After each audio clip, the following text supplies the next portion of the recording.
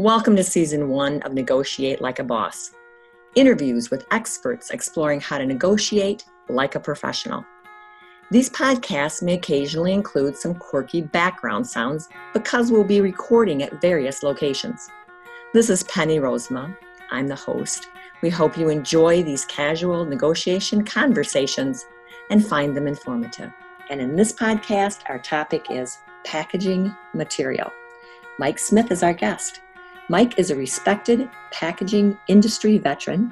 Through his unique approach to sourcing and his CFO orientation, he saved tens of millions of dollars for his employers. And today he'll share some of that cost information knowledge. Now, you're going to love this podcast, and if you'd like to know more about Mike, you can contact him directly at Mike Smith, CFO Savings @gmail.com. Mike Smith, CFO Savings, all one word, @gmail.com. And we are thrilled to have Mike with us today. So hello, Mike. Welcome to our podcast and our topic on packaging material. Well, thank you, Penny. Thanks for the introduction. Yeah, and you said it's hot where you're at in Atlanta. Yes, it's 95 degrees and very muggy. So summer started and it's not quite June yet. Oh, well, let's start our questions today with telling us, kind of a little bit about yourself and your approach and how you came to your approach in packaging procurement. Sure, I'd love to. Well, Penny, I started my career in finance with a Fortune 500 food company, and I was pulled into some merger and acquisition projects. And later in my career as a CFO, I completed an M&A transaction that created significant value at a very low cost. And then during my 13 years with a leading global packaging manufacturer, one of my roles was also M&A integration and synergy achievement. On one single M&A project, we had an initial target of $52 million in savings, and we achieved $104 million in savings 2 years out of schedule. A significant portion of those savings came from procurement projects. We would bundle up the spend and get better pricing. We'd also look at creative approaches to value drivers and how we could leverage those value drivers to increase our savings. Wow, $104 million in savings 2 years ahead of schedule. You were a popular contact, I'm sure. Yes. So you mentioned value drivers, and for our listeners that might not be familiar with the term, would you explain that a little bit? Yeah, this is where my CFO training and experience has proven to be a differentiator with regards to my approach to procurement. I completed the Mergers and Acquisitions Certificate Program at the Wharton School at the University of Pennsylvania. And I also had negotiations training with Max Bowerman from the Harvard Business School and Stuart Diamond from Wharton, both very accomplished leaders regarding negotiations and strategy. One of the key learnings from this training that I had regarding acquisitions and negotiations was understanding the different value drivers for both the sell side and the buy side and how important that was. And then framing your negotiation strategy around creating value for both organizations, maximizing the size of the pie. So in simple terms, value drivers are different levers that influence value for either party. One might be volume. So for example, increased volume could create value for both sides, conceivably a better price for the buyer, and then increased total gross profit for the seller. I like one of the key things that you talked about that is looking at the negotiation from both sides, taking two views of it, the full view of it. We often talk about that, in negotiations for sure. Yeah. The next question I have is, it's probably the next pressing question I can imagine listeners thinking about is, how do you find value drivers that impact packaging? Can you unpackage that for us? Yeah, I'll start. So this is where having a CFO perspective can create significant value or help identify opportunities that a normal procurement professional might overlook or feel they can't influence because that's not how they were trained in procurement.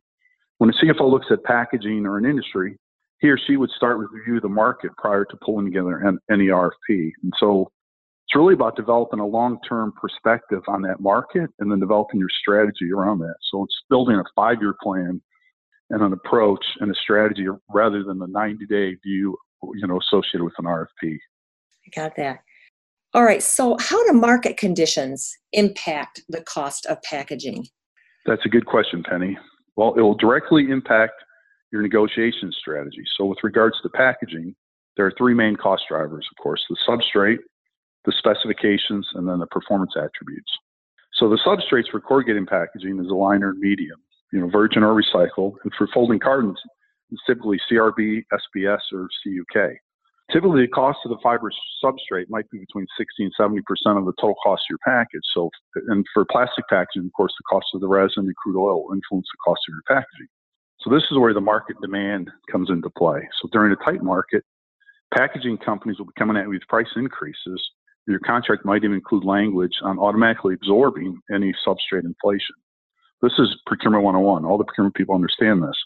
Conversely, though, the packaging companies aren't as eager to reduce pricing when demand is soft and pricing is retreating. At that point, the discussion will be around how much value they are creating for you through their R&D efforts and their customer support.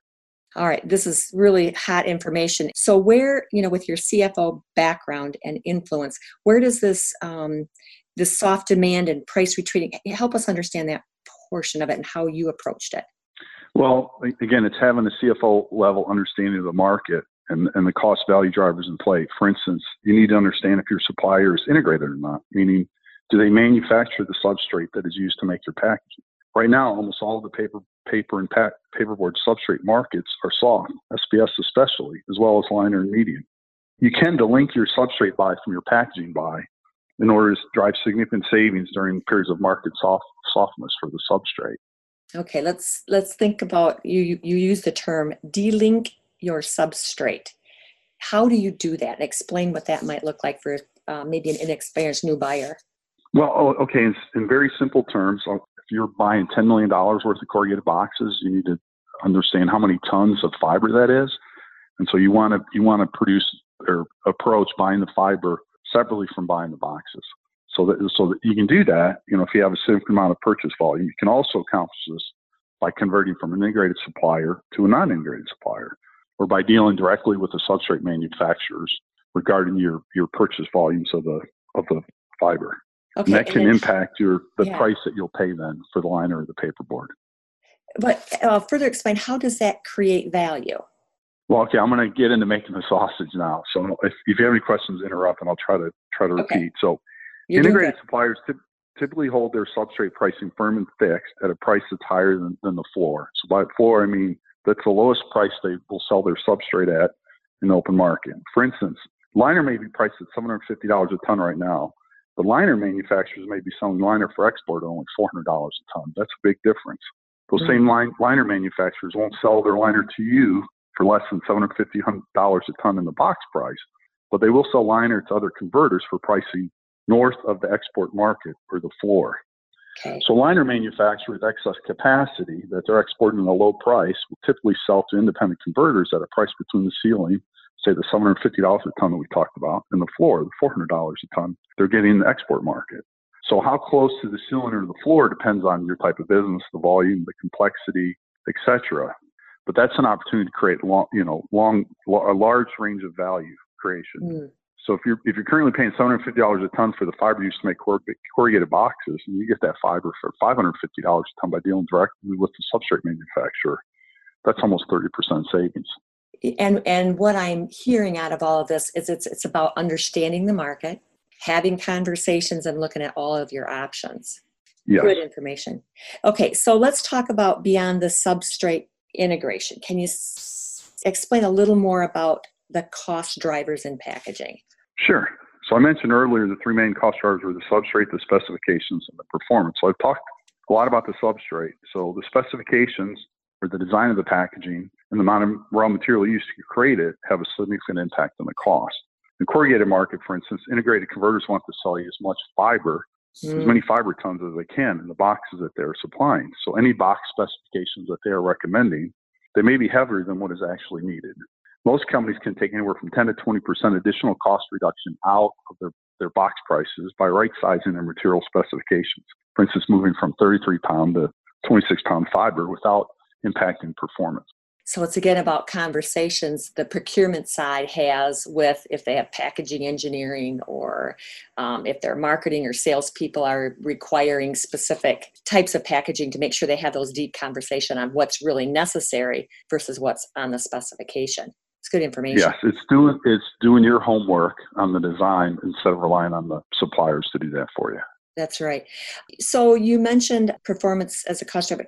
Performance as a cost driver. Let's dive into that a little bit. What's meant by that?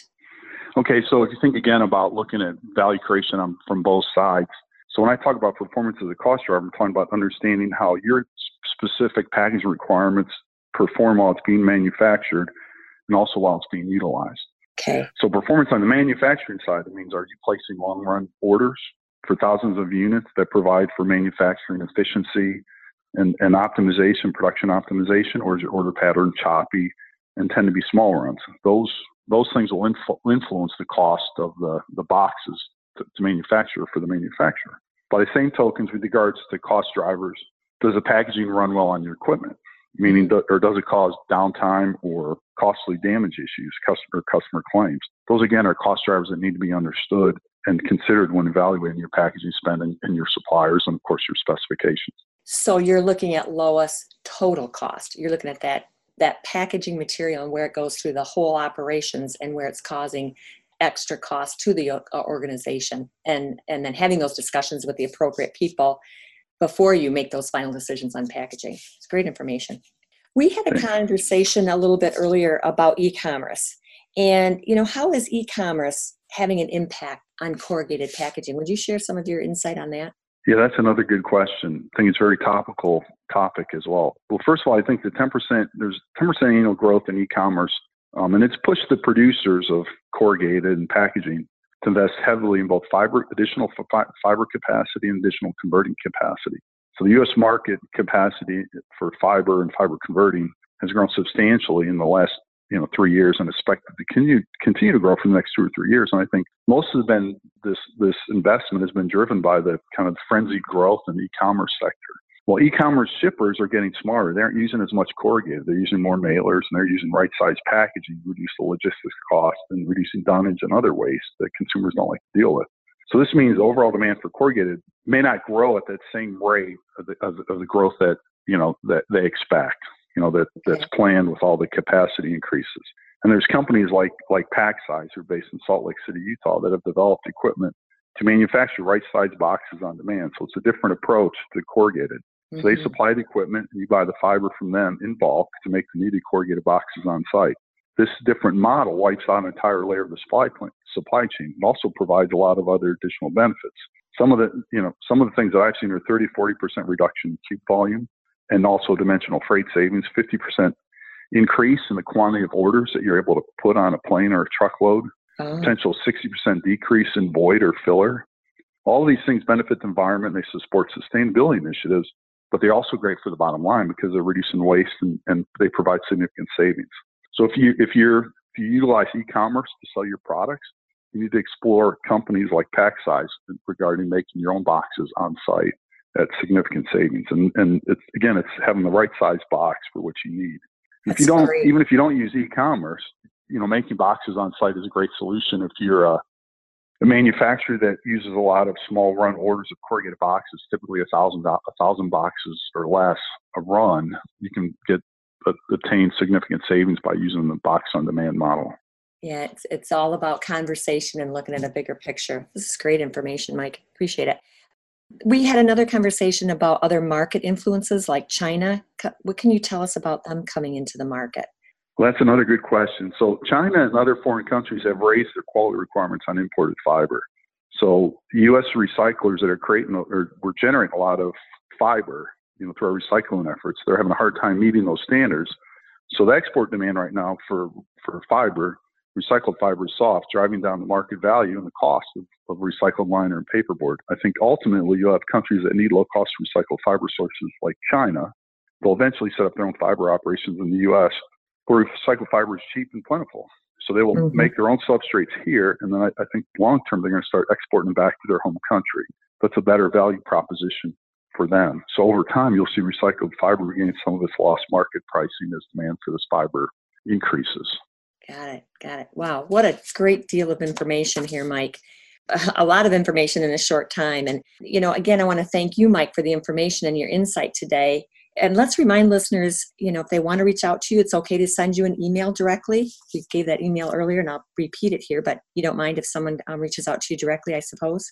No, I'm glad to help. I'd like to hear from any listeners with, any questions. I'm certainly glad to follow up with, additional information. That's great. I'm going to repeat it again here slowly. Mike Smith, CFO Savings. mike.smith@gmail.com. And Mike Smith CFO Savings is all one word with an S on the end of savings. My name is Penny Rosema. Of course, we need your feedback. If this interview was valuable to you, send us a ring. Reach out to Mike. Send some questions or conversations to him, or reach out to me. And if you have future topics you'd be interested in, please let me know and we'll do an interview with that great expert as we had today with Mike. You've been listening to Negotiate Like a Boss. For more information, check out the website at pennyrosema.com. That's PENNYROSEMA.com. Enjoy the day.